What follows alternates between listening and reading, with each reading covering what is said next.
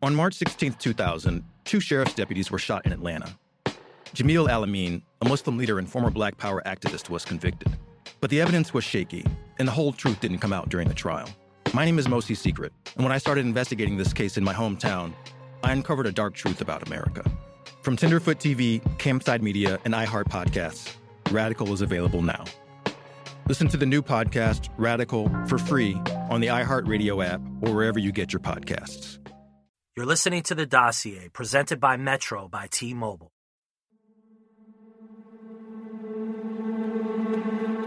Reggie Wright Jr.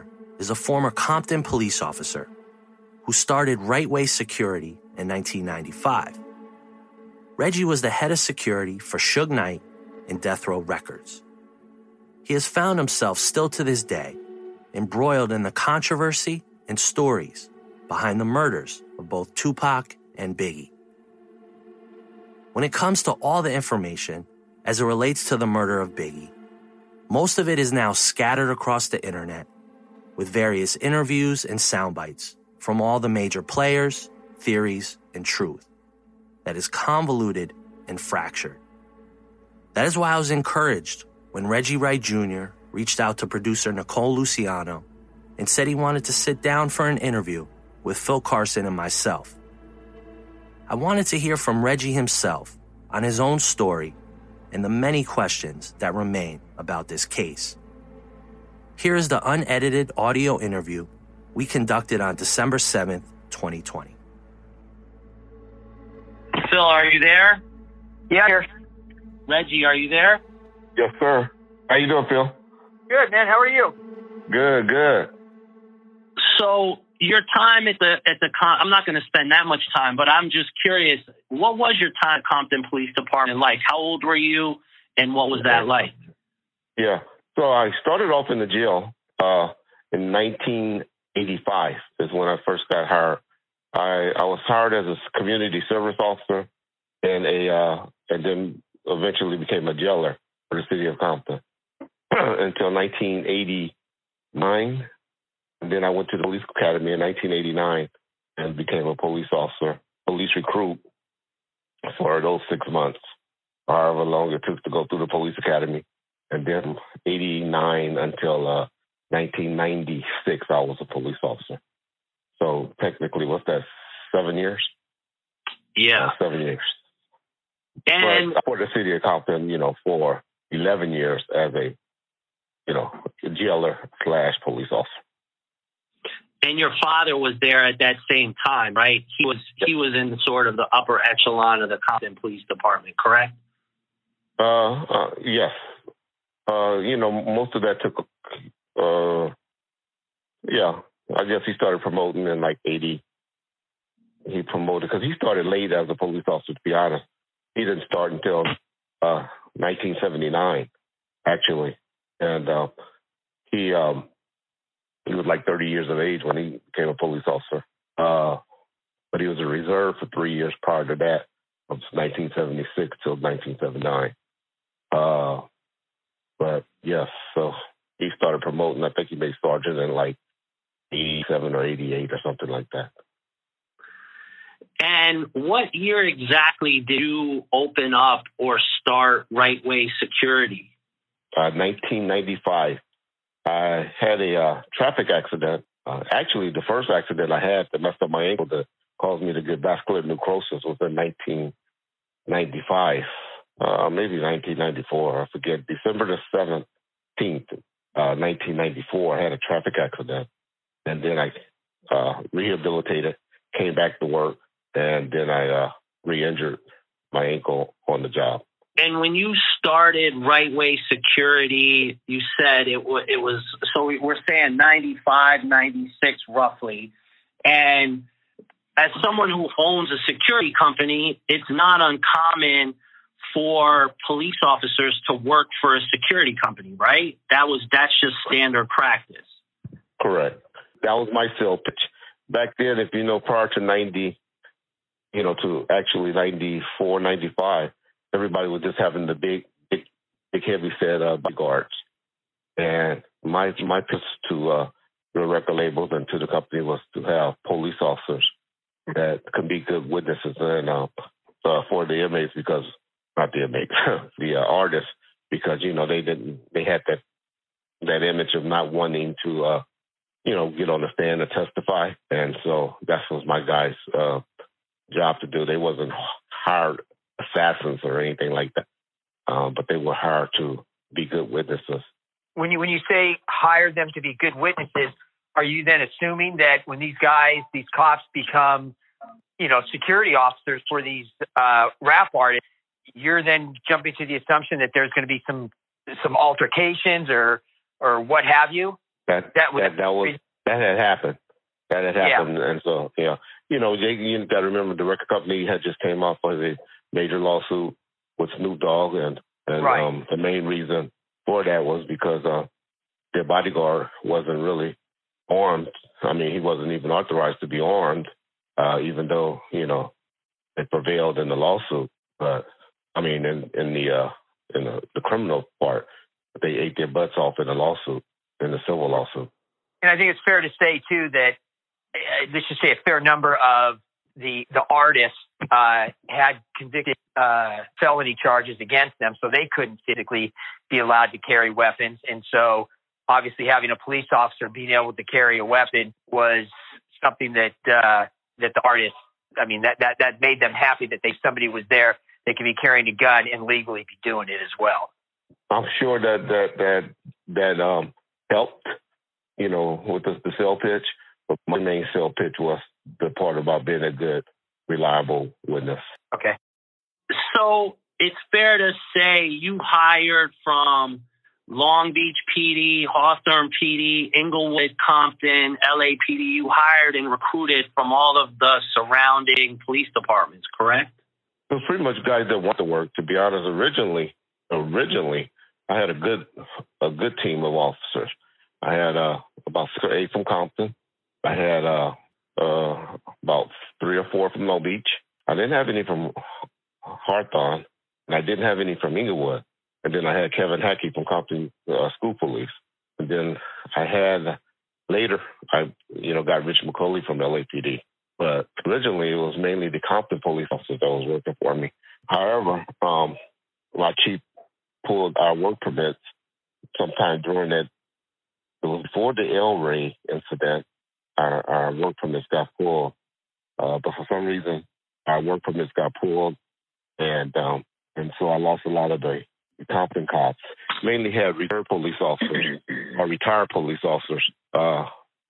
And like I said, the only LAPD officers that I have, let me reiterate, the only ones that ever worked for me was a guy named Rich McCauley.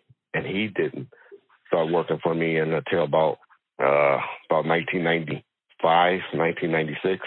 And McCauley, I had like 2 other ones, I believe Ken Sultan and David Love, that like 1 or 2 video shoots for me. And those were the only LAPD officers that ever worked for me. So that was my next question. So you did hire Richard McCauley, and he did work at Death Row. Yes, he did. And would it have been uncommon for other people to have been hired at Death Row without you knowing? Oh, for sure. As far as law enforcement, police officers or security, shouldn't hire any security police officers. He left that up to me. I was an elder friend, and he put that in my hands. That's why he always say, if you talk about cops, he always will tell you, those are Reggie people. He had no relationship with any police officers. Gotcha. And one name that I'm curious about and what he has stated and where you or your knowledge of this lies is, there was a guy inside the LAPD named Kenneth Knox. And Kenneth Knox was doing an investigation into the studio in Tarzana. And Kenneth Knox, is one who writes a report that states that David Mack and Rafael Perez were at that studio. What's your thoughts on that?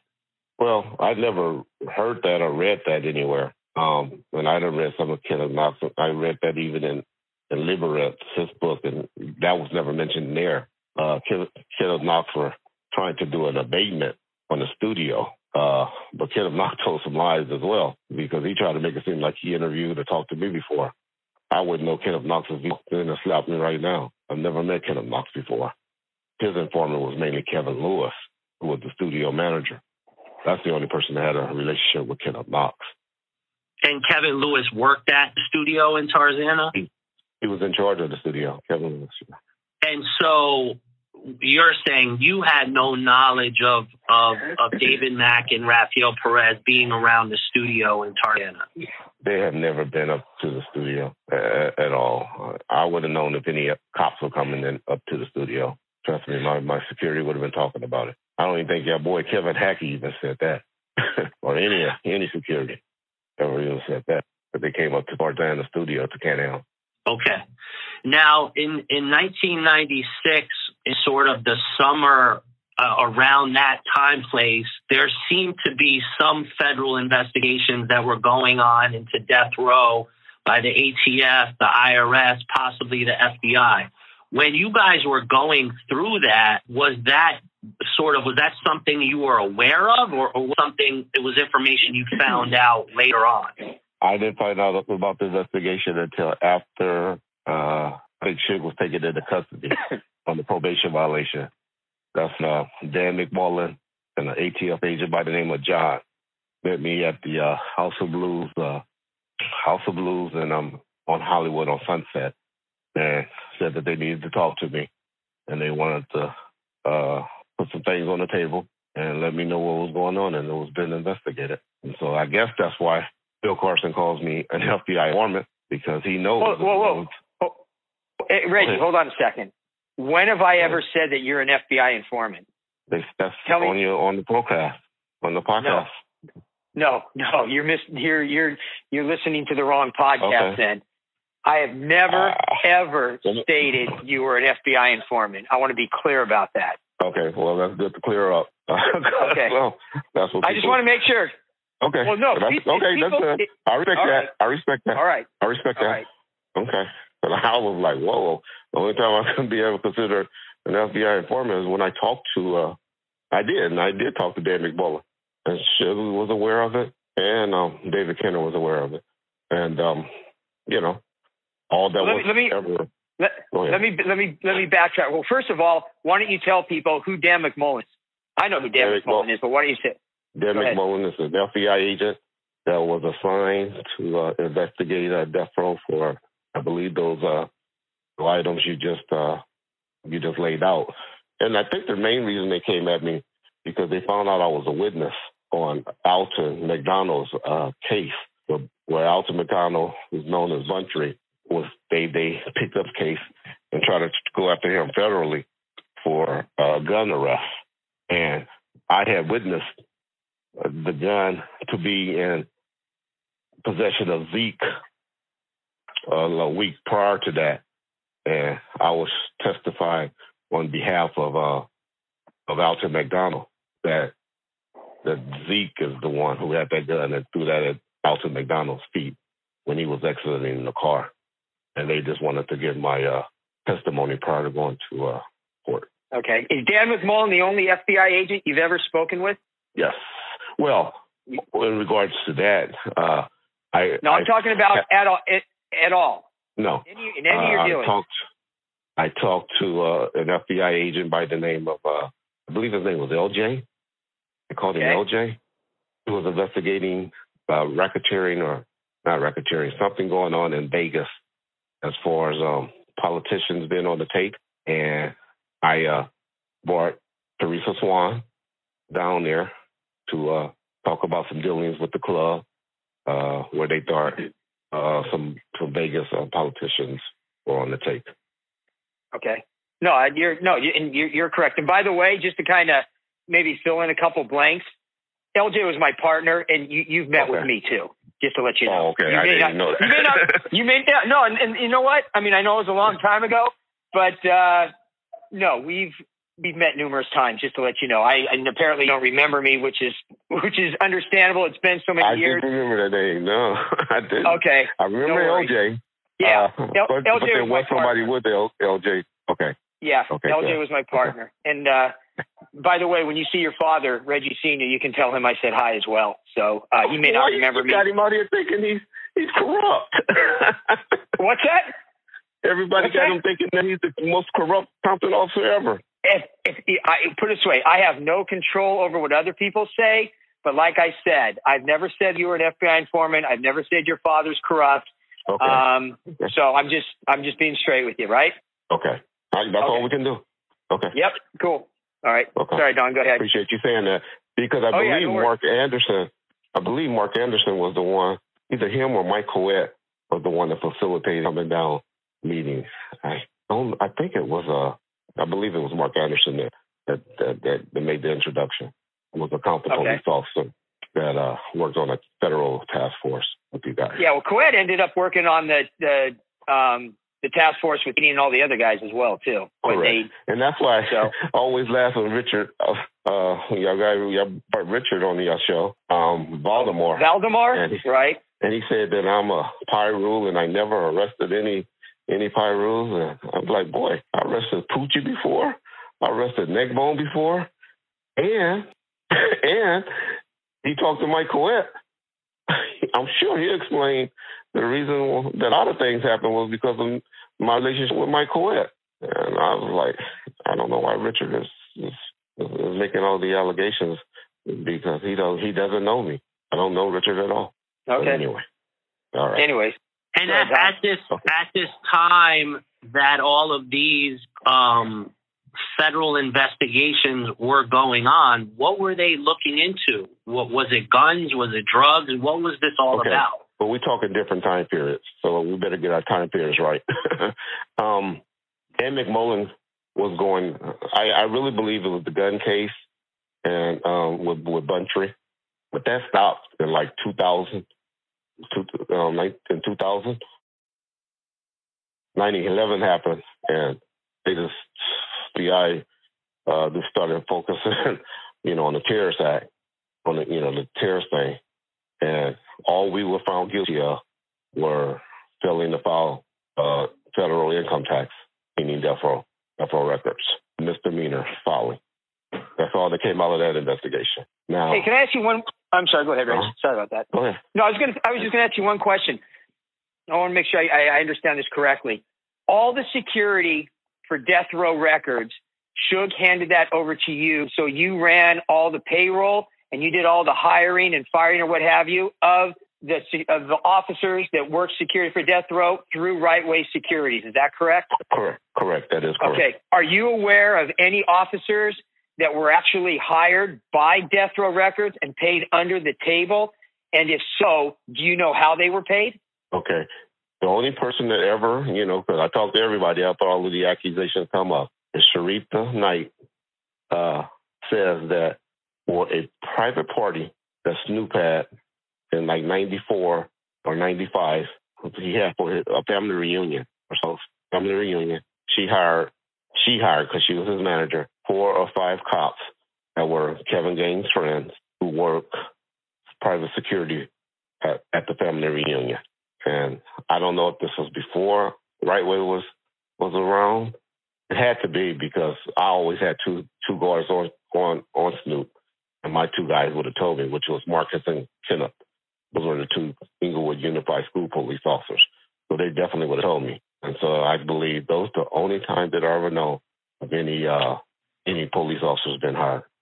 So if I were to tell you, so if I were to tell you that there were police officers that were hired directly by Death Row and they were paid under the table and we knew how they were being paid under the table and were able to track it, you would be aware of all that?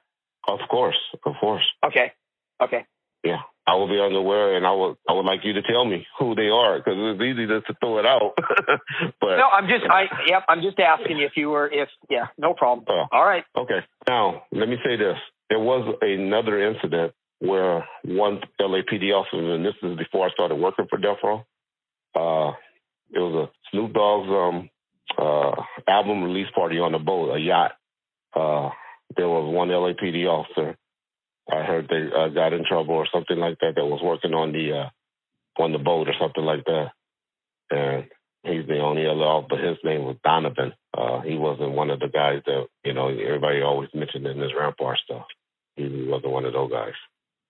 That's the only time that you're aware of it. And that's like correct? 94, 93. But like I said, that's just from learning things after all of this stuff. I didn't even know about this prior to working. But while you're running Right Way Securities and you're providing security for death row artists, you're telling me you're not aware of any police officers that were hired for security for death row and that were being paid under the table. Is that correct? That's correct. That's a correct statement. Okay. Mm-hmm. And Reggie, just so we're clear, the list of people that, and I don't know the full list, but it was Kevin Hackey, who was from Compton. It was Kenneth Archer. Was it Kenneth Archer? Those are what came later, but he worked Inglewood Unified School Police.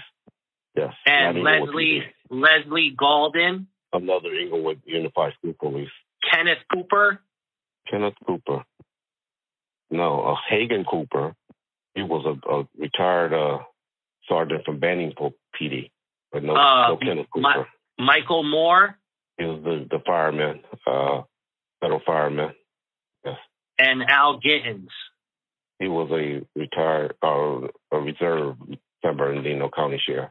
And the rumor that, which I don't think is true, but you can tell me, the officers that were doing security. And there were plenty more. But go ahead. Okay.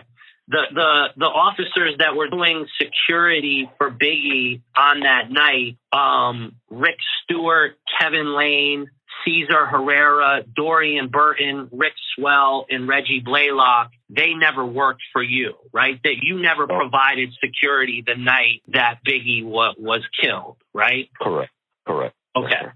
And names, you don't know those names, or did you come across those names? Just coming across them reading, from reading in books and stuff like that. After all of this would happen. Yeah. Got you. What was your relationship like with David Kenner? Was he a business lawyer? Was he a criminal lawyer? Or was he both? What was your relationship like with him? David Kenner is one of the top 5 smartest men I ever met. He knew how to talk and put things in perspective. Got your part with his hands in the cookie jar, which was making Suge push away from him. But he did a lot of good things for Suge Knight and Death Row Records. And he was both, though, to answer your question. Do you still have a relationship with David Kenner? Are you guys still cool, or did you separate yourself from him? David Kenner, I can call him right now and we'll speak or talk, but I haven't had a reason to really need him. If my case would have been federally that I got caught up for would have been in LA, I might have used him. I'm just scared of David because he's always sick. He's very sickly, and he used us to miss a lot of court dates. But he's a very smart attorney. Him and David Chesnall, I think they're 2 good attorneys. But he's old now, so. Sure. Yeah. So when Suge went to jail behind the events in Las Vegas, what was the agreement between you and Suge? Was it that you were going to run Death Row Records? Was that what really happened, or was it more of you just were kind of in the middle of things? Yeah. So that came on later. What happened was I was actually trying to break away at that time. My plan was just to go ahead, and I had started doing work with Mac 10, security, in this video shoots. I was trying to branch away, to be honest, to keep my security company going. But then his brother-in-law, who was in charge at the time, Norris Henderson, he lost interest. He had some domestic issues going on with Suge's sister, Karen, and he didn't care anymore. And things were falling apart. I'm not even talking about the record company. I'm talking about things personally. Automobiles where people were just driving around in his cars, and this guy named Denny from Ocho Limousines and stuff had his wife driving around in Suge's 500 Benz, and people were just taking advantage of the situation. And I was like, wait a minute, I know it wasn't like this. And so that's when I inserted myself as far as trying to get his stuff secured, his property secured. And people were trying to hide it from me, meaning Norris. I found out later. But Suge wrote me a letter, which the FBI got when they raided my house. Not the FBI, but Russell Poole and them got when they raided my house. And it's like, Reg, what's going on? I haven't heard nothing about you. And I heard you had your son. No, it was actually my daughter at the time. I heard you had a daughter. Congratulations. And it was like nobody had told him anything I was out there doing. And so that's when Miss Chalet was like, Chick, I want you to come see him, Reggie. And I came and saw him. And he was like, man, I thought you abandoned me. Nobody's telling me anything about you. And I was like, well, I was just sitting back, And he was locked down for a while. And then from there, he was like, man, I'm going to get rid of Norris. And me and you going to just take care of dealing with stuff, get everything back in track. And that was like in July of 1997. And that's when I took over. And just went from there. And when did it go into bankruptcy? What year was that? Oh, that was 2007, 2006.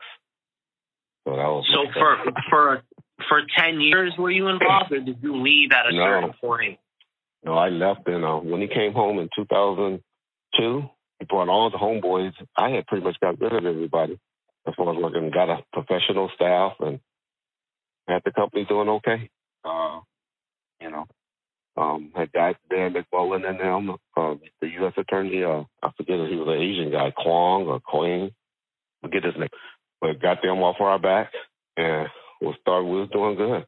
And he came back home on the gangster tip, and that's when I was like, okay, I can't have my doors kicked in no more by the FBI or LAPD. Trust me, it was about to happen. Things were just going on, starting all over. I saw 95, 96 all over again, and I didn't want that. And so I left. I left the company and went to start working for a company called American Music down in California. Got it. Around the time of all of this stuff, Chief Bernard Parks did an interview and went on the record and stated that LAPD officers worked for death row as security officers, and many of them were involved in crimes. We all know that Chief Parks has never really spoken that much about this, but he did go on the record and say that. How do you answer to that? That he's basically saying LAPD officers worked at death row and committed crimes. Now, you have stated it's only McCauley, so there was no other LAPD officers that worked for death row, to your knowledge. No other, to my knowledge, no other. It's kind of muffled. I can't understand. To my knowledge, okay, excuse me. To my knowledge, no other LAPD officers other than Dave Long. I believe his name is Ken Sutton. And Rich McCauley was for death row. Don, I can't understand. Can you just again into the phone, Reg? Yeah, I couldn't understand anything you're saying, Reggie. Sorry about that. Okay, how about now? Yeah, that's good. There you go. Okay. Yep. I said, to my knowledge, no other police officers work for Death Row Records, but Richard McCauley, Ken Sutton, and David Love. And David Love and Ken Sutton, if they work for me more than 2 times, I would be surprised. So where do Chief Parks get that statement from? I don't know. But Richmond was the only one that worked for me. Okay, let me throw something out there. When the El Rey Theater shooting happened back in March of '95, there were a ton of police officers that were working off duty for private security for all the artists that were right there. After that shooting happened, all of those officers, they gathered them up, and not one of them said they saw anything. A bunch of those police officers were LAPD. Okay. That's when Parks. Hold on, I'm not done yet. Okay. Let me just add a little bit more. Okay. After that happened, that's when Parks finally said, "You know what? Enough is enough. We know this has been going on. I've been telling our police officers they can't do off-duty jobs at Death Row Records. There were memorandums that were put out there that people have. I don't know if they're public or not, but people have them. And finally, after the El Rey Theater shooting happened and no police officers said they saw anything, which means now you don't have witnesses, that's when he finally said enough is enough. And he's not going to allow LAPD officers to do private security at death row. Yes, that's where probably Parks is. Then he probably had that press conference that Don was referencing. So go ahead. Let me say this. Number one, it wasn't a shooting. It was a beatdown. It wasn't it was a gang member. Yeah. But number two, death row didn't have security at that location. It was a private security. It was the El Rey security was the one working for there. And those were, if any LAPD officer was working there, they were working for the security company that had a security contract at the El Rey Theater. Correct. You're correct, but let me stop you for a second. Okay. There's two different security companies that are going on, though, at this time. Correct. El Rey Theater has their own security, but Correct. The individual artists also have their own private security who were with the artists inside the El Rey Theater when the beatdown happened of the gang member that got killed. And the death row artists that have security there all worked for Right Way at that time. And that was some Compton police officers that were disciplined, or we came and met with the black officer from the Wilshire Division. Forget his name. After it all happened, we reported it. I had to strap on walls and let the chief know that we were there. And because we had also had the order where we wasn't supposed to be working there. But I had like 4 guys there. I was working with artists, and they were all Compton cops. There were no LAPD cops even there working for me at the time. Code 4 was a private security company that was owned by a guy named Tom Lee that was one of the security companies that ran the outside, the door of the location. But inside the location, a private security company that had a contract with the El Rey Theater. And I don't know where any of the officers work for or work at. With Kevin Hackey, Reg, there's been this portrayal of him as he's crazy, unstable. The thing I'm curious about is, and I know this, I don't know if it happened. I think it happened in the last few years. Kevin Hackey sold his security business for millions and millions of dollars. He had a great contract. He had all the Verizons and Del Tacos. Great contract. Yeah. Not Verizon. Was it Verizons or AT&T? All the AT&Ts. Yeah. I mean, I heard in upwards of even close to $10 million, or it was a really large number that he sold his security firm for. Mm-hmm. My question is what's your analysis of Kevin Hackey? Is he crazy? He's not crazy? A guy who runs a business like that, I would think, would have to have a little bit of head on his shoulders, right? Yeah. I have no problem. I don't know if you know, Kevin and I have been in communications. Kevin has since apologized to me for all the statements. Kevin Hackey, when I was incarcerated, probably put over $1,500 on my books at a time period, just to say, hey, here's $300. Hope you're doing okay. Here's $300. Hope everything going okay. Now, he wants for all of this to go away, mainly because Kevin Hackey did a lot of lying. And that's why he wants all of this to go away, because he's worked now for attorneys. He got a private investigative service where he worked for attorneys, and his credibility will get shot if he have to retract all of this stuff that he's been saying. I still know he'll never be able to go testify in a federal court again if he has to retract all of the statements that he made, because his credibility will be shot. And so that's why he won't talk or do anything anymore. But no, I hate that, that Kevin was out there with Frank and making all the accusations. Even Frank wanted to apologize. Got him on record. R.J. Bonds was saying how Frank wanted to even apologize. So these guys know that they were out there making all these false statements against Reggie Wright. And now they all of a sudden want to apologize and want all of this just to go away. But unfortunately, we got conspirators out there that want to keep this stuff going. And I got to fight it.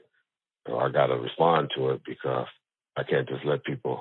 I sat back and didn't say anything for 10 to 15 years. And look what type of community grew up from that. It just blew up, meaning Reggie Wright killed Tupac and Biggie. Reggie Wright is responsible for the death of Biggie and Tupac, just because I never responded. And so that's why now I go hard with responding to the accusations, because I can't have that be in my legacy. Fair enough. Your relationship or not, what was your relationship with Sharitha Knight? Sharitha and I been knowing each other since she was 14 and I was 16. Actually, she came to a party with my sister, but I used to date her cousin, Anita. I was dating her cousin, Anita. And that's how Shiv and Sharitha met at a house party in like 1980, I believe, 82. But she was the cousin of a girl I dated by the name of Anita Martin. And so I guess we had a good relationship. And were you around when she was around Kevin Gaines? What was your relationship with Kevin Gaines?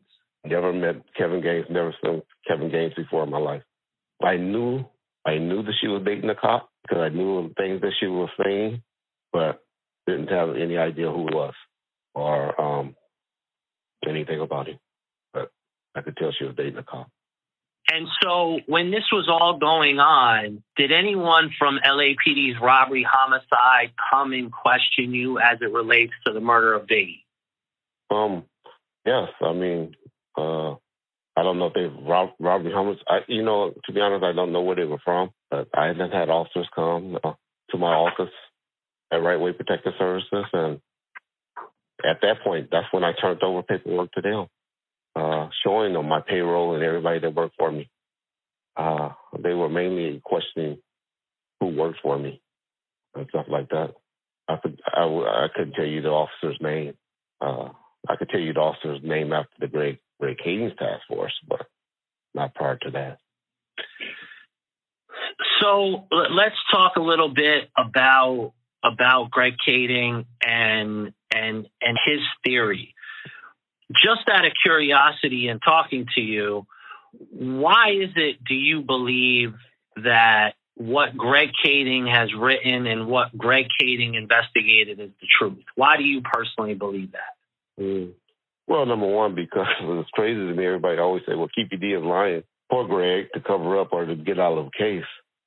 You guys are getting muffled again. If you can, Reggie, okay. I don't know what's going on with your phone, but it's just really hard to understand you. Okay. That's better. Okay. I believe, I always believe the Southside Cops and Crips has something to do with the shooting of Tupac, because that just sort of made sense after the beatdown inside the club. And from the investigations that was found, like the guns, the ammo, the ammunition that was found by Tim Brennan and them that matched the ammo that was found at the scene, the white Cadillac. And I thought Bobby Baker, which is the guy I'm sure Phil Carson knows as well. He worked on the task force there. But I found that to be not true. Well, Bobby Baker had found a white Cadillac that had some repair work done on it that had been shot up. I for a long time thought that had been true, but I don't think that turned out not to be true. But just the 2 + 2, it's just that simple. That beat down, and they were supposed to retaliate like they did in that gang culture world. And that's why I believe that. On the Biggie side, I know because of conversations with Ms. Swan and the way she was terrified of Poochie and how he was always pushing up on them for money. And I think she was relieved when he finally got killed. And just from hearing her talk and the fear of Wardell that she had of Poochie. I got a phone call from Roderick Reed, who was convinced that Poochie had something to do with it. And he kind of said, Reggie, you know. And, like I knew. It was like, you know this to be true. The way, that because he was trying to tell me that Poochie was out to hunt for me and was trying to kill kill me for Suge, which I didn't believe that part. But that's just because Roger Reed wanted to know where Suge was living because he wanted to have something bad happen to Suge Knight. But, you know, I wasn't going for that. And I told him I might be mad at Suge right now, but I don't want nothing bad to happen to him. And so just conversations like that is what make me believe that people believe or took credit for it. To say that it happened, nobody knows but Poochie and God. But Poochie sure took credit. He sure took credit for it. So I guess question is then, if you believe that Teresa Swan was a go-between or intermediary in that she delivered money on the request of Suge to have Biggie killed, and you also believe that Greg Kading went and questioned Teresa Swan while holding over her head, you know, immunity, not only for her, but immunity for you. The question I still just don't understand is if that was what happened, why? Let me clarify. Let me correct something. So that's one thing that's out there. Reggie, again, you're coming. Okay. Reggie, hold on a second. People are going to have a real hard time following and understanding what you're saying. Just to let you know, it's coming through really hard to understand. Okay. Yeah, try to be a little more clear. Thanks. Okay. Let me say that I was offered immunity. I didn't accept it. I was offered immunity. Go ahead. Okay. I was offered immunity. I never accepted immunity or was given immunity on any of the cases. It was offered to me. Once I realized what they were investigating. By who? I was offered it by Greg Kading. At the beginning, they had arrested Teresa Swan, and right when they had her in handcuffs, an FBI agent named Jeff, I don't know the last name, Jeff? Yeah, he was on the task force. Yeah. Jeff, Mike Coet, and his partner came to my house and showed me a picture of Teresa Swan in handcuffs. And they were like, "It's going down, Reggie. You know, we just want to show you that this is real." And Greg Kading then called me and told me, "Hey, he'll be coming here. I'm in the he'll be coming to talk to me." And I told him, you know, I have my attorney, Roger Rosen, contact y'all. Again, Reggie, I'm sorry. Reggie, I'm sorry. Guys, I cannot understand a word he's saying. This is not coming through good. Okay. I think, Reggie, just try it. When you talk into the phone, like directly into the phone, I can hear you clearly. Okay. How about now? That's perfect. Okay. Perfect. All right. So Roger Rosen was like, I told him to contact my attorney, Roger Rosen, and they sent him an immunity agreement. But once I realized what they were investigating, I was like, I don't need no immunity agreement on no Biggie shooting. And I turned it down. And so that's when Teresa Swan, though, they gave her they started meeting with her. And I guess they showed her a letter. And she immediately started crying. And was like, and she called me. But they let her stop and said, "Reggie, they got me. They got me." And I'm like, "What?" I said, "Shit, had you involved in some shit like that?" And so that's when I called Greg Kading and said, "Hey, Greg, that deal that you offered me, I don't need, but can you offer it to Teresa Swan?" Well, that's how this whole immunity thing come up. Reggie Wright has never accepted any immunity agreement on either one of the cases. Okay, thank you for that clarification. The next question is for the LAPD, if they really truly felt that Poochie did it, that Teresa did it, why were detectives like Steve Katz hiding information in his desk? Why wouldn't they just prosecute the case? Even if he's dead, it would make everything go away. Why are they hiding files? That part I can't answer because I don't know. But I can also tell you that they were still trying to pursue the case. They had Teresa Swan go and meet with Suge Knight before. And she tried to get him to talk. And all they got on tape was him pointing at the sky. Told him, "Why are you talking about this? The only person that knows about this." He pointed to him her, himself, and up to the sky, meaning the person that's there. They got that on tape. That's all he was saying. And this letter that they showed Teresa Swan, you're clear. You know that letter was written and was fabricated by Greg Kading and another officer, correct? You're clear on that? I'm clear on that, yes. Okay. They try to show it to me as well. They showed you a fake letter. They try to, yes. They brought that to me as well. It wasn't, Greg Kading was off the case by then. Dupree and another black officer named Martin, something like that. They met with me and they showed me the letter as well. And are y'all aware that I took a polygraph exam on all of this? I'm not aware of that. No, I don't know if Phil was. No. Okay. No, you know what? Just back up a second here, because this is something I didn't know. Was when that fictitious letter was written up, are you saying Kading was off the case or was still on the case? When they try to show it to me, not to Teresa Swan. Okay. Why wasn't Kading on the case, and why wasn't he part of showing this letter to you? He was taken off the case, and I'll show you I know why, because of the George Torres situation.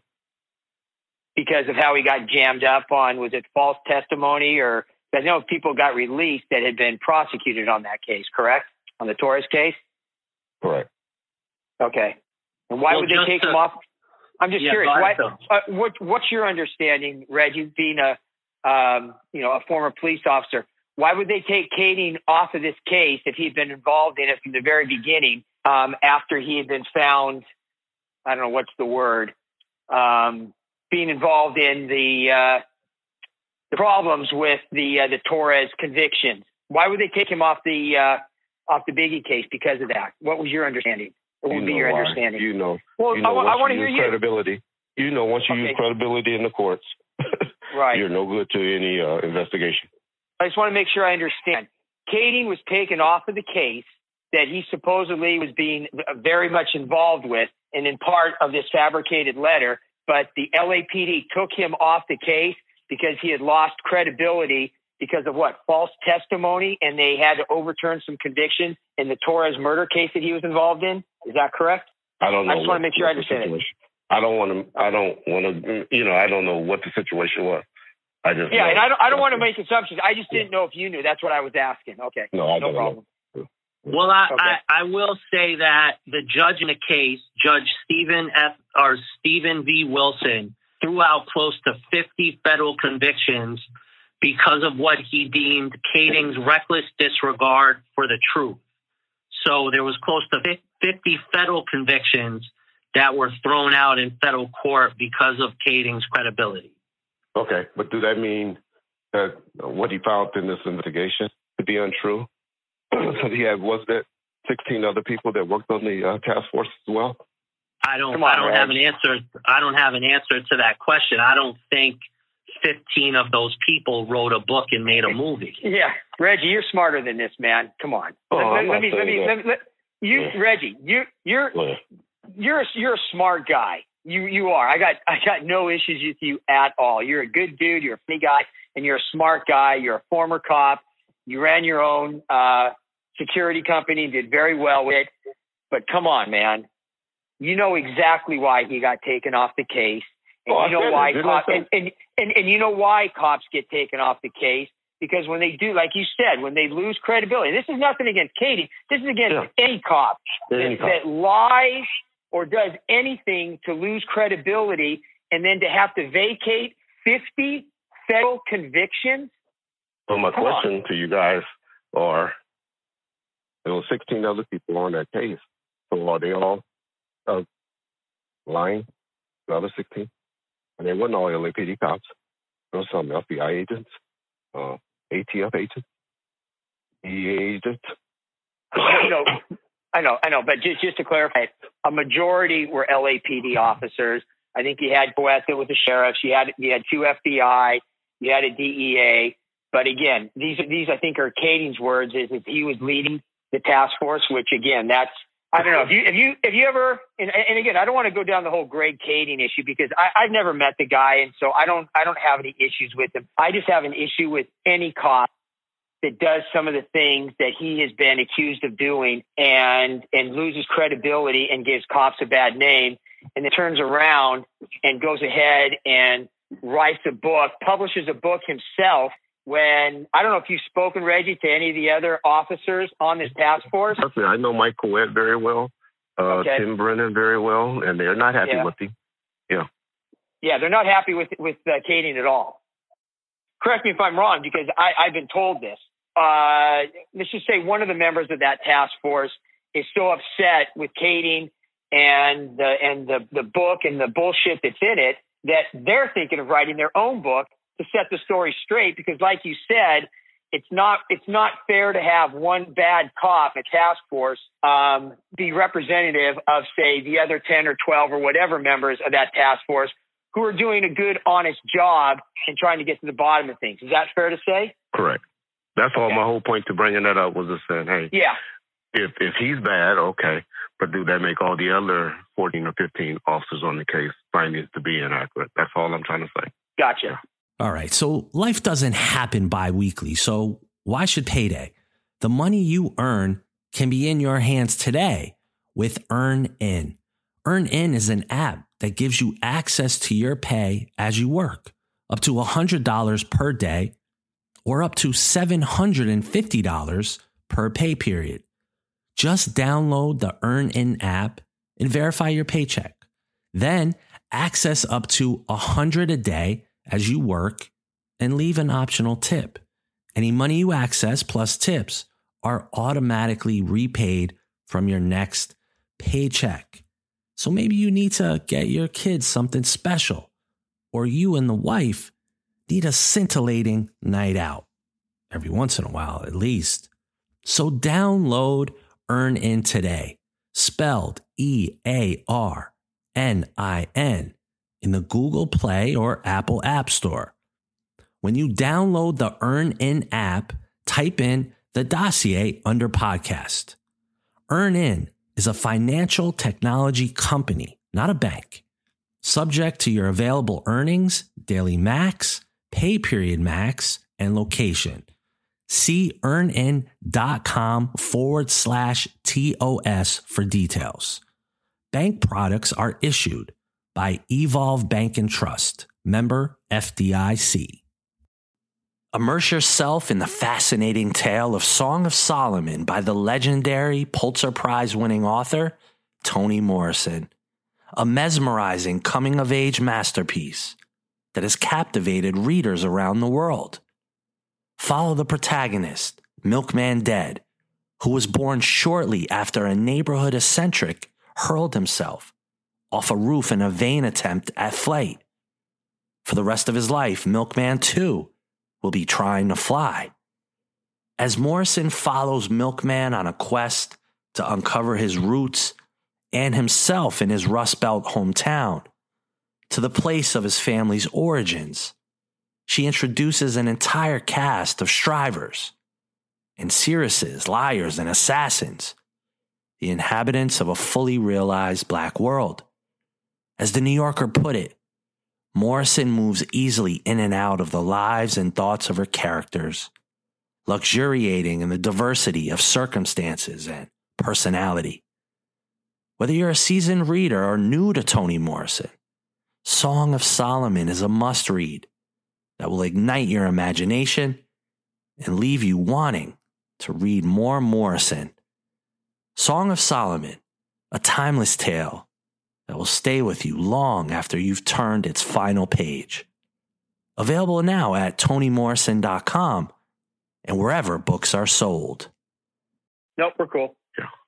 Okay. So, Reg, you've already said and pretty clear that the only LAPD officers that were around Right Way Security or worked for Right Way Security was McCauley and the other two officers, Ken Sutton and David Love. I'm going to just pose another question to you, and I don't know if you've ever been asked this. It's one thing if you're running a security company, and obviously Suge is his own man. He's running around doing whatever he's doing, interacting with whoever he's interacting.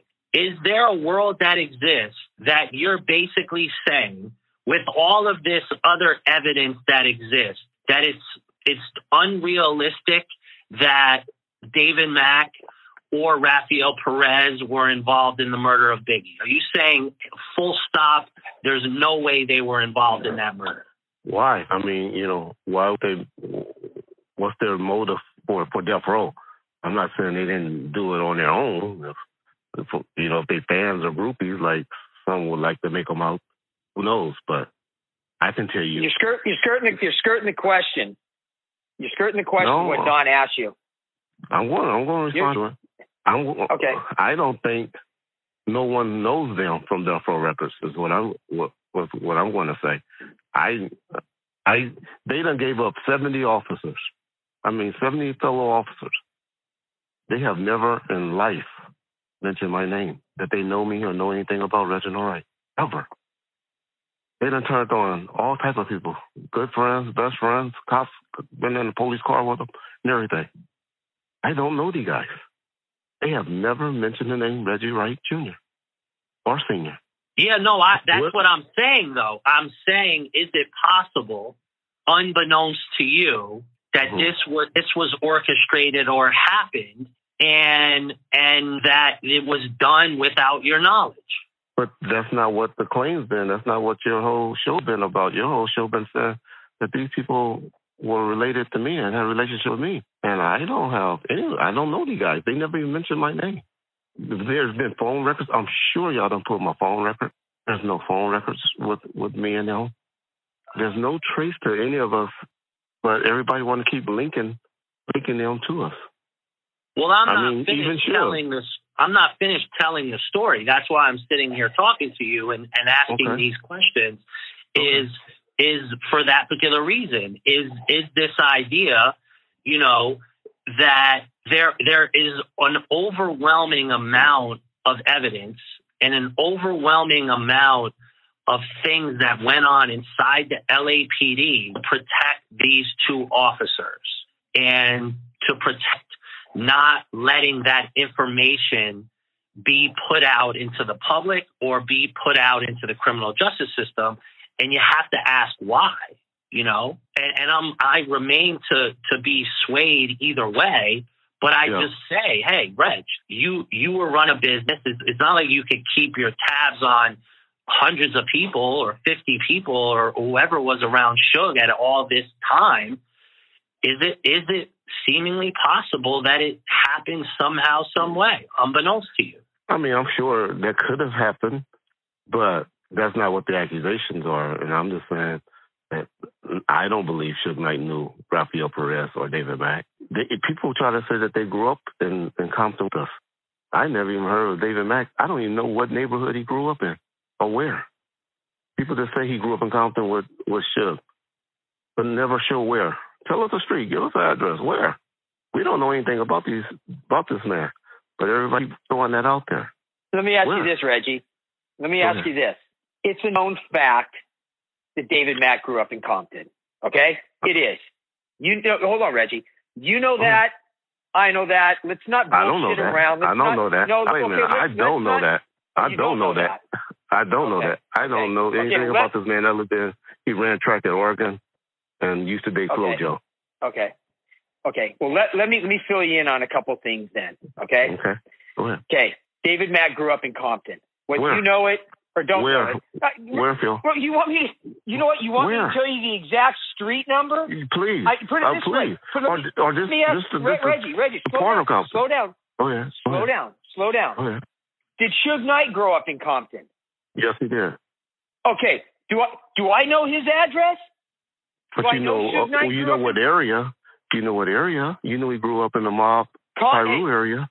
Compton is not a big place. 8 miles wide. 8 miles wide. Yeah. It's not a very big place for a city. That's not a very big place. The point I'm trying to make, Reggie, is don't try to. I want to make sure this comes across right.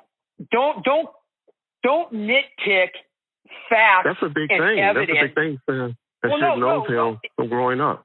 When there's no proof of that, there's no pictures, there's no phone records, there's nothing, and people keep trying to connect these men to us, to myself, and there's no evidence connecting us to this man, to these two men, none. Other than Kevin Hackey, who retracted, who all of y'all witnesses retract. Every last witness recanted. Go ahead. Reg. Go ahead. Okay. Go ahead. At what age did you grow up in Compton? Oh, I moved out of Watts. First grade, so first grade will make me seven. Okay, when you're 7 years old, what year was that? When you're 7 years old, what year was it? 72, I guess. 72. Okay. Did cell phones exist 72? Oh, yes or no? No, we're talking about. Let me tell you. Yeah, exactly. The answer is no. I'm talking about when we were adults, when we was running Death Row Records. Okay, no. You're asking, Reggie. You're skirting the issue by saying that where's the proof that David Mack grew up in Compton? Okay, let's cut the bullshit. David Mack grew up in Compton. We all know it. Maybe you don't know it. Maybe you're the only person in Compton that doesn't know it, but he did. But don't skirt the issue by saying, where are the phone records? Okay? I'm talking about phone connecting records? Us to it. That has nothing to do with him growing up in Compton. I'm asking for phone records about... That. No, that's not what I said. That was a two-part question. I said, where's the proof that he's connected to us? And I said that by phone records. And then I asked, where's the proof that he's up in Compton? Okay. What high school did he go to? No, hold on. Slow down a second. Two parts to this. Okay. Mm-hmm. There's not going to be cell phone records, and there's not going to be cell phone photos from back in, say, the 70s, because cell phones didn't exist then. Okay. Okay. Now the other thing. Hold on. The other thing then you say is okay, where are the cell phone records when we're adults regarding with David Mack? Okay. Are you aware of the cell phone analysis part of the investigation of me and the FBI? Are you aware that there was a cell phone analysis done? And if you were aware of it, do you know what the results of that analysis was? You tell me. Yes or no? I don't know. No, I'm asking you. I don't know. Sir. Exactly. I don't. Okay. It's been stated in the LA Times by Chuck Phillips, who got the information from the LAPD, who I was briefing, that there was a full cell phone analysis investigation going on Amir Muhammad. Okay? Now, are you aware of the cell phone analysis of Amir Muhammad's phone? Both cell phones, business phones, and home phones. Are you aware of that analysis? And if so, are you aware of the results of that analysis? Are you aware? But I would love for you to say. Okay. Go ahead. Okay. Okay, Reggie, but there's certain things that cannot be displayed out there if they're not public knowledge. You know that, right? You know that. Just like we can't come out there. Y'all putting everything else out there. No, Reggie, we're not gonna go down this road. The stuff that I've talked about has been put out there, but not by me and not by the FBI. Okay? Okay. All the information that's been put out on this FBI investigation was put out by Chuck Phillips and the LAPD. Period. And if you go back and look at any of these articles where people from the LAPD deputy chiefs are quoted and they state about what's going on in the FBI investigation, and then there'll be parts where they say the FBI was asked to comment and they would not deny or confirm that there's even an investigation going on. That's how the FBI rolls. We don't just go out there looking for the publicity and just start talking up about all of our cases. That's why I think we're a little bit more well-respected than a lot of other, or probably all federal agencies. I agree with that. Is that fair? I agree with that. Okay. I agree with that. So if there's something that's being put out there, LAPD, that says there's a full cell phone analysis been done on Amir Muhammad's phone, you don't know the results of that, do you? No, I don't know the results, right? but I know it would have leaked out if it was connected to Suge Knight, Death Row Records. Oh, yeah, it would have been. Oh, really? Yeah. Who would have leaked that out? Who would have leaked that out? Because nobody knows about it than the FBI, right? Nobody knows about all that stuff other than the FBI. So who would have had to leak it out? Well, there was a task force in 2008. You don't think that Greg Katie's in there had access to that? No, I don't. You don't think the 3 FBI agents that was on the task force didn't have access to that? They were federalized. Yes. That doesn't mean that they had access to those cases. And not even the FBI agents? No, the FBI agents would. But no, I'm saying you don't think they would tell? And they wouldn't tell the people in the task force? No, I don't know. No, they wouldn't. No? Okay. No, all right. Wouldn't. You would know better than that. No. Are you aware of all the surveillance that was done on Amir Muhammad? Because, again, I can talk about that because that was leaked by the LAPD to the LA Times, and it's in LA Times article. So that's why I can talk about it. So are you aware of all the surveillance that was done on Amir Muhammad? And if so, are you aware of what the results were of all that surveillance? Yes or no? The only thing I'm aware of that he called the police when your crazy informant went knocking on his door. Yeah, okay. That was the operation with Psycho Mike. I'm talking about the surveillance done. Are you aware of all the surveillance that was done by the FBI? And if so, what were the results? Are you aware of any of that? No. Okay. No. But I'm aware that I'm aware that the civil lawsuit was dropped. He was immediately dropped from the case when it was proven that he had an alibi for where he was at. And the Wallace family dropped him from the civil lawsuit the next day. I'm aware of that. Okay. So if you're going to say that there was a proven alibi, okay, tell me what that alibi was and tell me where you heard it because it doesn't exist. But you said no about that. Tell me about it. So why was he dropped? Why was he dropped? No. You tell me why was he dropped? He wasn't dropped. You just said. I didn't say he wasn't dropped. Don't keep putting words in my mouth. You just said that after he was deposed, he was able to prove he had an alibi of where he was when the shooting occurred and that's why they dropped him. I'm asking you, how do you know that? Where's that coming from? LA Times. Reg, man. No, you're better than this, Reg. I'm trying to protect you from yourself. And there's only so much I can do. Okay. So wait a minute, that's not true. Wait a minute, I'm making stuff up. I made that up. He was not dropped from the civil lawsuit once he proved that he had an alibi. Is that true or not? After the deposition? I don't believe that to be true. No. He was dropped but what you're saying about him coming up with a proven alibi on where he was, you're wrong. Okay. You're incorrect. Okay. Right. And that's why I'm saying I don't know why you say things like that, and I don't know why other people say certain things regarding this case when they're factually incorrect.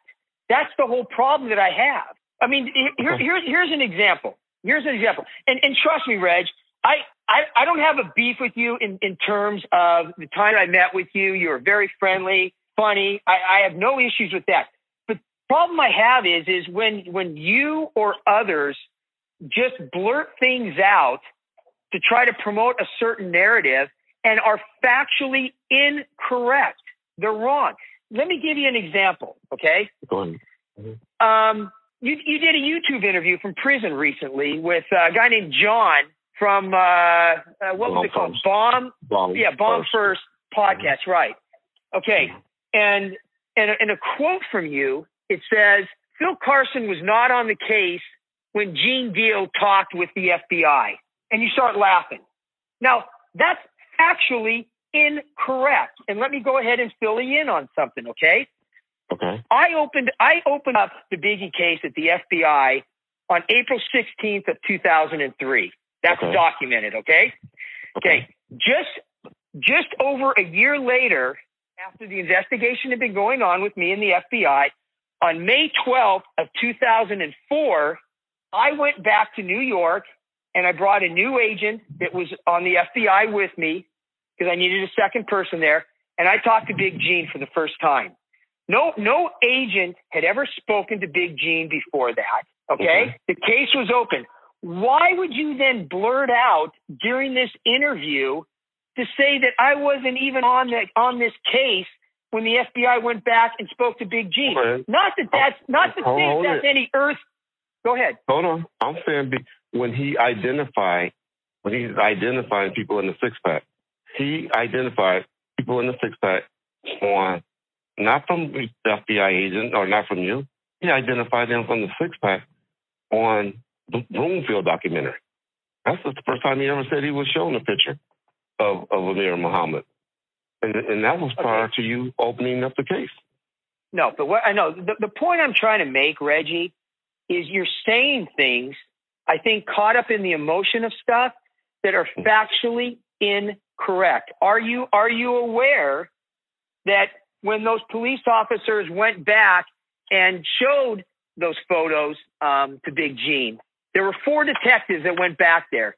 Are you aware that it's documented of not only the six-packs that they showed him and the results of those six-packs, but it's also documented of the photo that they showed Big Gene of the person that was standing next to Puffy's car that Big Gene confronted? Are you aware of that? I'm assuming, because you talk a lot about that, I'm assuming you're aware of all that, correct? I'm aware that he identified 3 different people prior to identifying Amir Muhammad once it ran in the LA Times. Okay. That's what I'm aware of. Okay. And how are you aware of that? Because you're wrong, by the way. But what makes you aware of that? What are you basing that off of? LA Times statements. Okay. So what? A report from Chuck Phillips? Is that one of the 9 or 10 bullshit articles that he's written, and that he even admitted to me issues that he had with the LAPD, and that he wanted to show me certain things, and that we actually had meetings then with Chuck Phillips. He actually did phone calls with our assistant directors and all my bosses. And now he's in hiding right now because of not only recorded conversations that he did illegally with the LAPD, God knows who he might have also illegally recorded while he was running around with Should and Death Row and all the artists. So that's the person. You're reading one of his articles, and that's what you're basing all of your answers on today, is what you read in the LA Times. And when everybody's about to go to a federal court, everybody recants. Everybody, all of your... Let me ask you this, Phil. Let me ask you this, Phil. Which one of the witnesses or statements, because they all have different statements. So who is the one that is most believable to you of all these alleged witnesses? Or are you just taking pieces from each one? No, because you can't have. Go ahead. Are you asking me which of the 7 or 8 FBI witnesses, confidential informants that you believe? Or you talk? Are you? Yeah. 7 or 8? Oh, I believe them all. Absolutely, I believe them all. You believe? Wait a minute. You believe Hammond? Yeah. You believe Mario Hammond, who said he brought Tupac to death row and that he protected Shib from getting off? Reggie, you're asking two different. Here's what I'm saying. You're not thinking before you're talking or asking questions. What I said, do I believe the 7 or 8 FBI informants of this case? My answer was yes. And then you start going off, well, you go ahead and you mean, Phil, you believe Mario Hammond? What, are you jumping to the assumption that Mario Hammond was an FBI informant for me and he's one of the 7 or 8 I'm talking about? Why are you jumping to a conclusion like that? That was number 8 on the dossier. I did a whole segment about Mario Hammond. Whoa. Well, let's back up for a second. Yeah. Let's just clarify something. Mario Hammonds gave a deposition. Mario Hammonds in that deposition stated a few things. Now, that did not come from Phil. That did not come from the FBI. That deposition I acquired. And you know what, Phil? I think I credit the whole dossier thing, and I got to learn to keep you as a guest on the dossier and not the dossier show, because I hear things that was put out on the dossier and I contributed to you. If you hear something out of my voice, or you have a document that's got my name on it, 100% you can associate my name with it. But that's the problem, Reggie, and again, I'm not just singling out you, but there's a lot of people out there that just paint this broad brush of generalities, and they don't state the facts and they don't state the specifics. And it sucks because then you have to sit there and like, okay, do I have to defend every single little time that somebody says something bad about this case or bad about me? No, I'm cool with that. If people want to talk shit about me or shit about the FBI or shit about the case, what? That's their prerogative. I can put on my big boy pants and have thick skin and not let it bother me. But what bothers me is when people start saying things that are factually incorrect and try to use that to discredit this case. It's ridiculous. It's absolutely ridiculous. And a lot of things, Reggie, that you've said today, I'll be honest with you, a lot of it is true, and that's why I let you just keep talking, because a lot of what you were saying, yeah, I've corroborated that. But there's a lot of things that you said today, too, that are factually incorrect. They just are. And maybe one of these days, me and you can sit down and we can kind of go over this. But there's a lot of things that you're saying today about death row and about Suge and about who committed murder or who could have been involved that are 100% factually wrong, and it's documented. It is, period. Okay. It's that simple. Well, why did the U.S. Attorney decline to file charges on any of it? That's a great question, Reg. 100% agree with you. It's a great question. I wish I had the answer. The only analogy, in fact, a lot of people have asked that. Here's what I kind of tell a lot of people in kind of a roundabout way. The Jussie Smollett situation that happened in Chicago, you're aware of that, right? About, yes, sir. Supposedly he made those false allegations about being targeted, right? Okay, yes. You saw the police chief. Yeah. He had several news conferences, and he said, look, we investigated this thing thoroughly. There is no stone unturned, and we put together a good investigative report. We handed it over to the DA's office. And what did the DA's office do, Reggie? What did they say? Pretty much gave him a slap on the wrist. No, they declined it. They declined it, right? Okay, and you've got the police chief saying, no, they declined the case. And now they're looking at it again. No, you remember they didn't have a community, got community service, and I think a fine, didn't he? No, they declined they declined to prosecute him on those false charges. And the police chief and the whole police department was furious, correct? Furious. They were upset. Okay. Now let's compare that to the Biggie case in kind of a roundabout way. I put together a full prosecutive report. I sit down not just with my supervisor and not just with my supervisor's supervisor. I sit down with our assistant director. I sit down with our legal department. I sit down with our press information department, and I go through page by page of the entire prosecutive report that I presented to the U.S. Attorney's Office.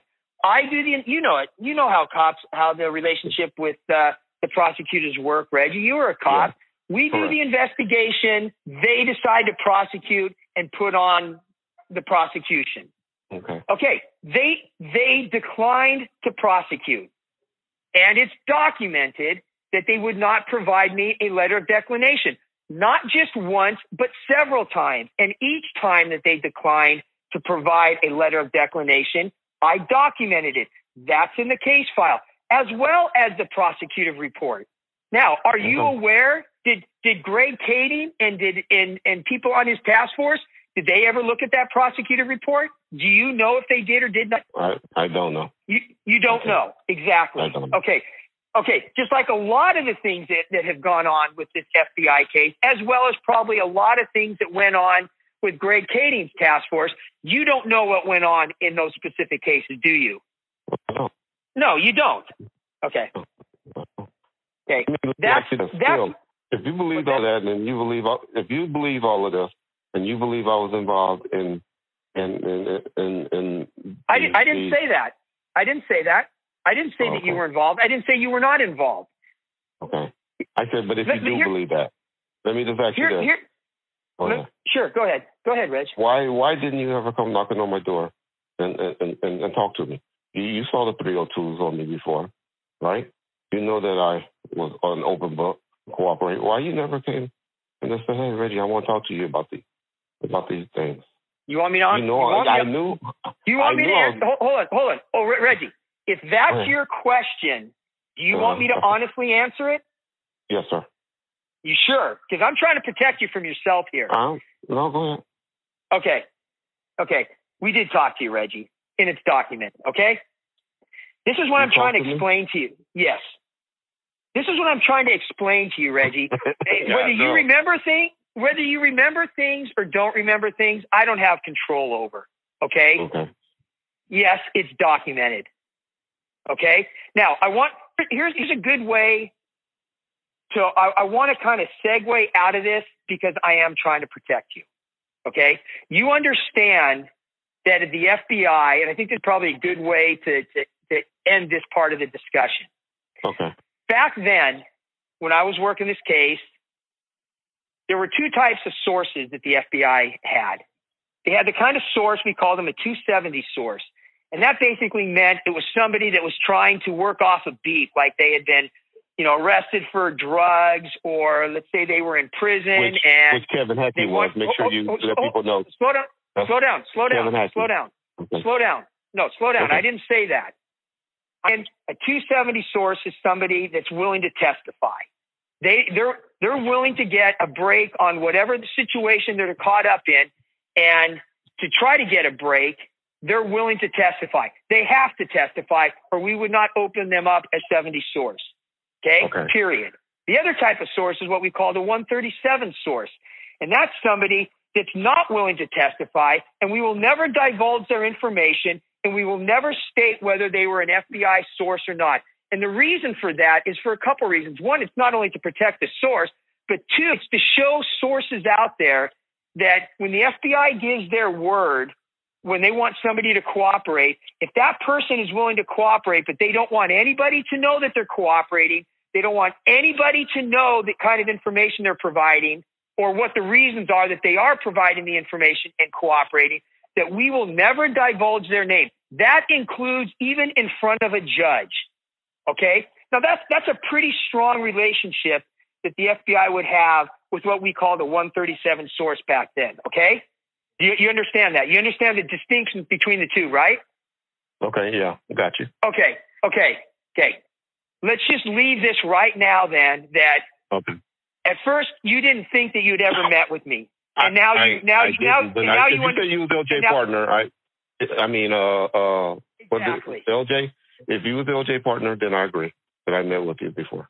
Okay. You know what? For your own, Reggie, you got to trust me on this. For your own safety, let's just move on to something else then, okay? I'm not worried about it because it's obvious. Well, yeah. It's for your own good.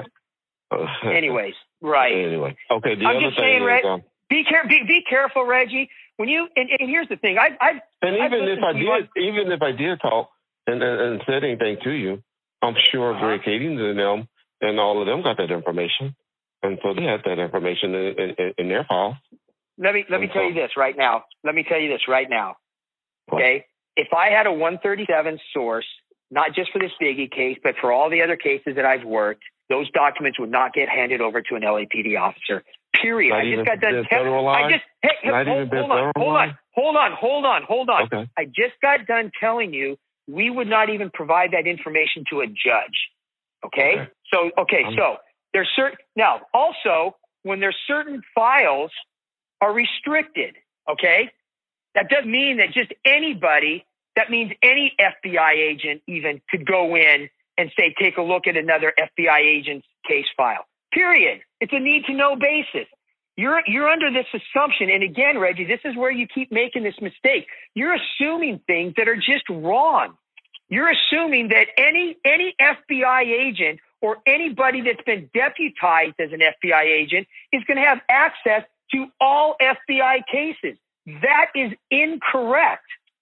Period. It is. Okay? So when I'm saying it's probably in your best interest that we move on to something else, you can trust me or don't trust me. It's not because you know what? It's no skin off my back. But I think we can now agree that, yes, you have met with me.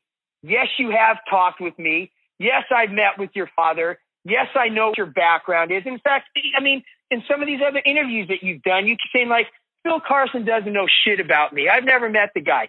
That's wrong, isn't it? This is the first that I hear that. And if you, I remember LJ, and if you said you was his partner, then I met with you. Okay. But he did have somebody with him. Okay, we should probably. Okay, I think we'll move on then. All right. I have one other question. Oh, sure. Go ahead. What's that? What are y'all thinking about Biggie's mother coming out recently saying that she believes 98% of what Greg Kading's finding was to be accurate? That is not true, Reggie. That never happened. That is not true. She said to Kading, and I verified this. She said this on the Breakfast Club. But go ahead. She said to Kading that if the people that he said did this crime were arrested, that she would believe Greg Kading. She does not believe Greg Kading's case. And to say otherwise is disrespectful because it never happened. And it's not the truth. Did you see the Breakfast Club interview? I did not see the Breakfast Club interview. You should look at the Breakfast Club interview, and then you would understand what I'm saying. I will watch that, and I'll circle back if I was wrong.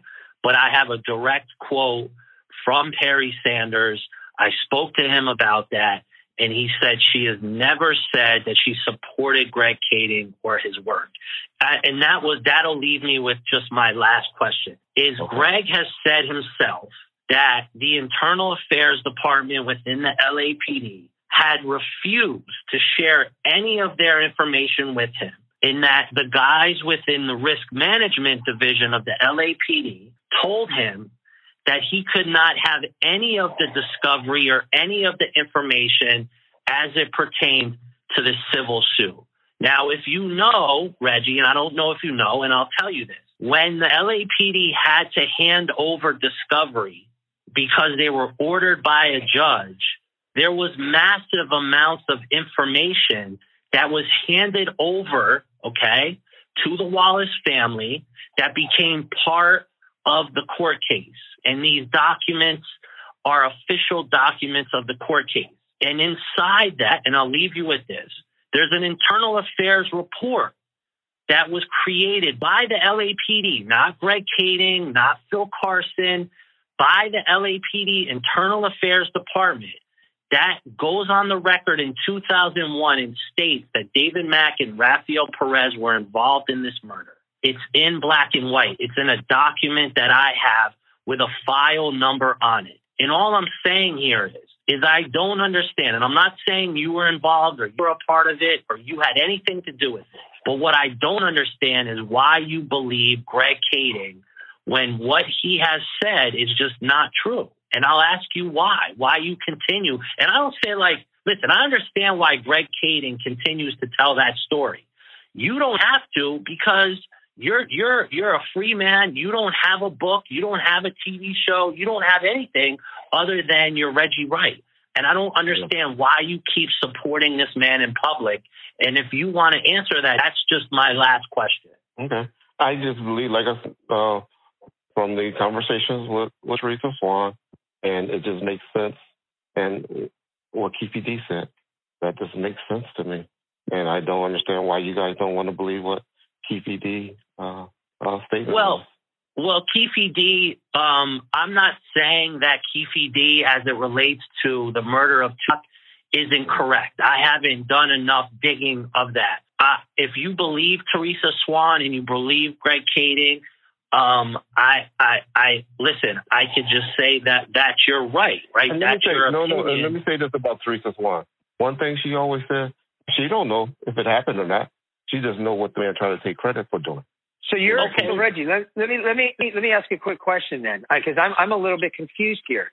You're saying that you believe this whole narrative regarding Poochie based on Teresa Swan, who you're saying she's not even sure about what happened or why it happened, and then Keefe D. We all know who Keefe D is, and we're all cool with the Tupac situation. We're not talking about Tupac here. Okay. I think we can let's put that to rest. Okay. Okay. Everybody between me, you, LAPD, and the Las Vegas PD, we all know the whole Tupac situation and that whole murder. Okay. So let me ask you this, Phil. So you believe the Tupac. Okay, go ahead.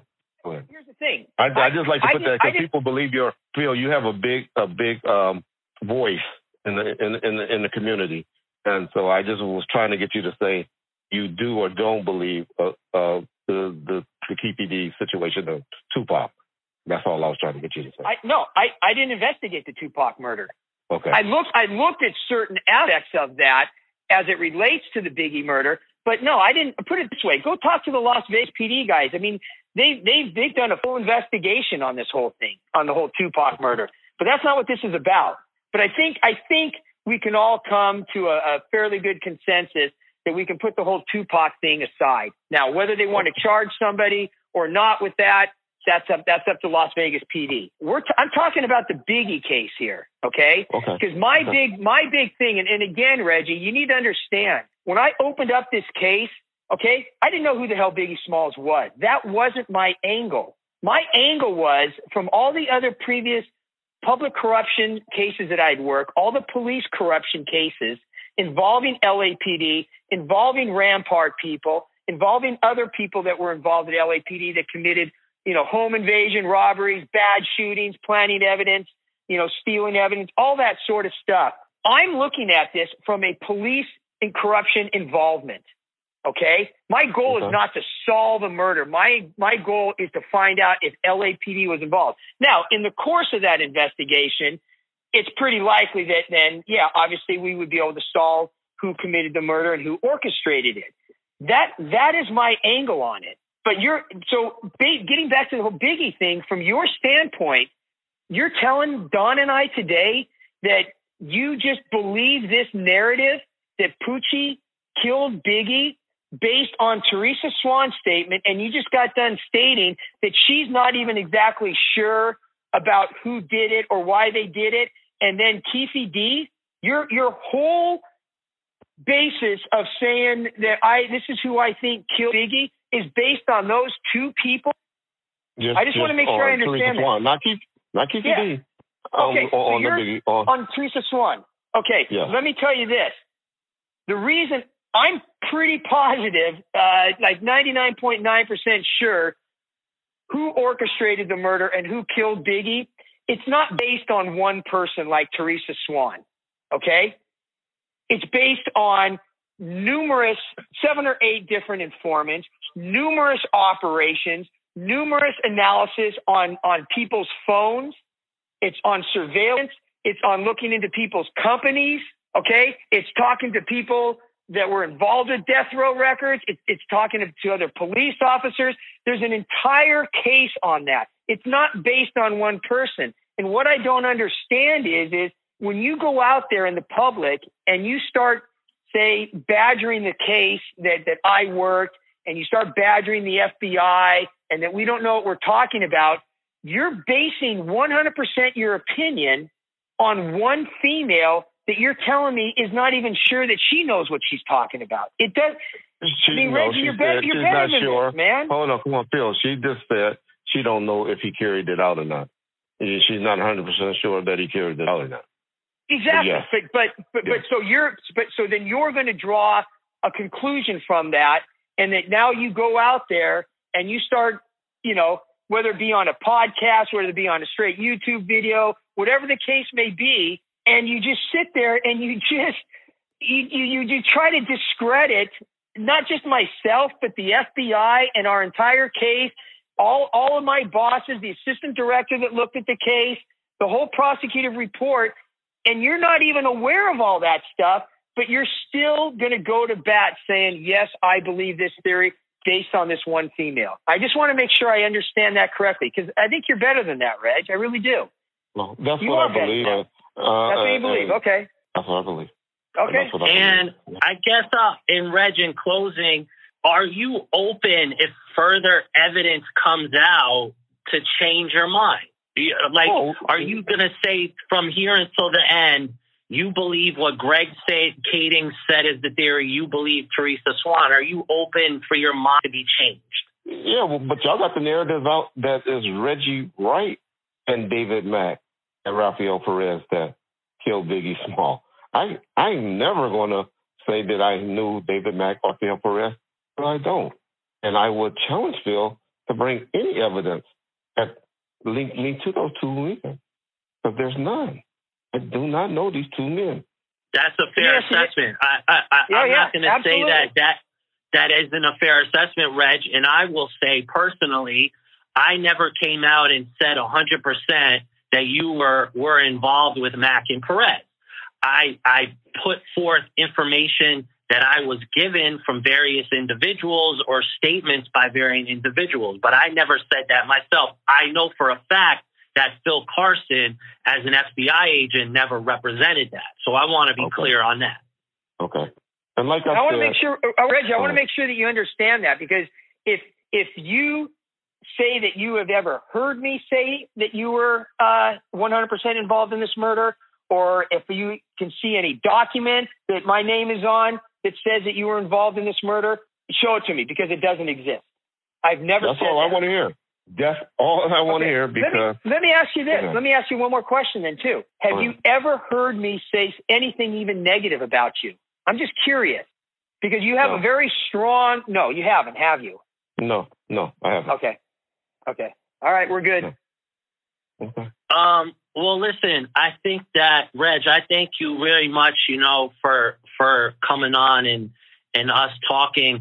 When I get off the phone, I'll get these files together and I'll send them to you as, unedited raw, and we can just line up. Where are you going to release them on? Bomb first? On Bomb first. And like I said, it'll probably be Thursday, since you're going to release yours Wednesday night, Thursday morning. And so sometime Thursday.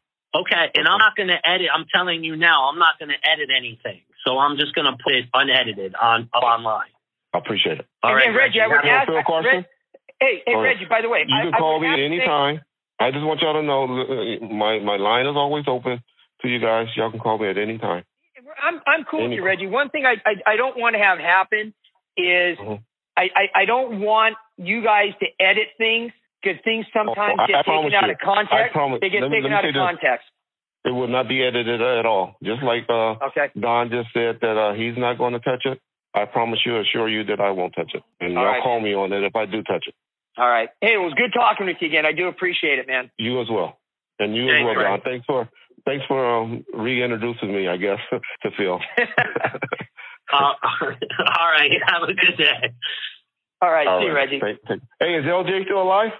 LJ's still alive, and he's doing real well. Okay, good. Because I remember he was about to retire back in the 90s.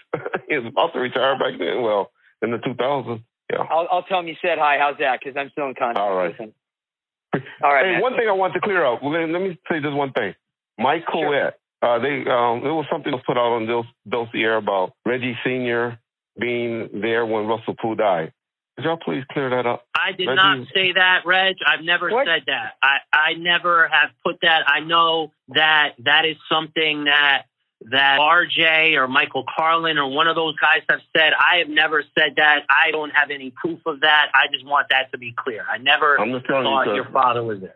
And Reggie, Mike Coet never said that. Mike Coet's not been on the... No, I know Mike didn't say that. I was just saying Mike was there, and he can verify that Reggie Sr. was not there. I got you. I got what you're saying. No, I'm a big fan of Mike Coet. Big fan. Okay, cool. Yeah. All right. Thank you. I want to thank Reggie for the interview, and thank you for listening to this episode of The Dossier. 2 things to clear up. I found an article from the Register Guard newspaper in Eugene, Oregon in July of 2018. In the article, David Mack is quoted talking about his time running track for the University of Oregon. Here's the quote. "It was a culture shock when I came in 1979, being a little kid from Compton, growing up in the concrete jungle and coming to this," Mack stated. I know there was some disagreement between Phil and Reggie whether David Mack was from Compton. I hope this clears it up. Mack also attended Locke High School, a charter school in Los Angeles. Lastly, I had not listened to the Valletta Wallace interview on The Breakfast Club that Reggie references, but here's verbatim what was said. Is it hard to watch like the unsolved stories that come on and the series and stuff like that they've done on? Yeah. Oh, yes. But it's not done yet. We're still fighting. It's still there. Right. You know, we're not. I'm not going to give up. And I'm sure when it comes to CJ, he wants justice also, and also his daughter Tiana. No, she's asking you about how you feel when you're watching Unsolved Mysteries. No, like the thing that Wavy was in. Unsolved. Okay. On what was that? Be honest with you, I watched it, and there's some things that went on. I knew about it. I told him I wasn't going to be a part of it, but I watched it, and I'm glad it was out. I am glad because 98% of it is the truth. I hope if you have learned anything in this podcast is that context is everything. To be clear, Unsolved was a scripted TV series, and that means it was fiction. It wasn't a documentary based on truth or facts. Don't get that confused. That Valletta Wallace has stated in public the following. When Greg Kading had come to see her in Brooklyn, she had refused his offer to meet his prize witness, Teresa Swan. I told him I would only meet with her if she was locked up. I told Kading I would believe his case was true only if the people he said were responsible had been arrested. I was never with Greg Kading or on Greg Kading's side. Never. I've always believed, still believe, that the one person who truly tried to solve my son's murder was Russell Poole. If I'm with anyone, it's Poole, not Kading. Just remember I said this. Context. Context is what is lost if you don't tell the full story or if you only use partial truths.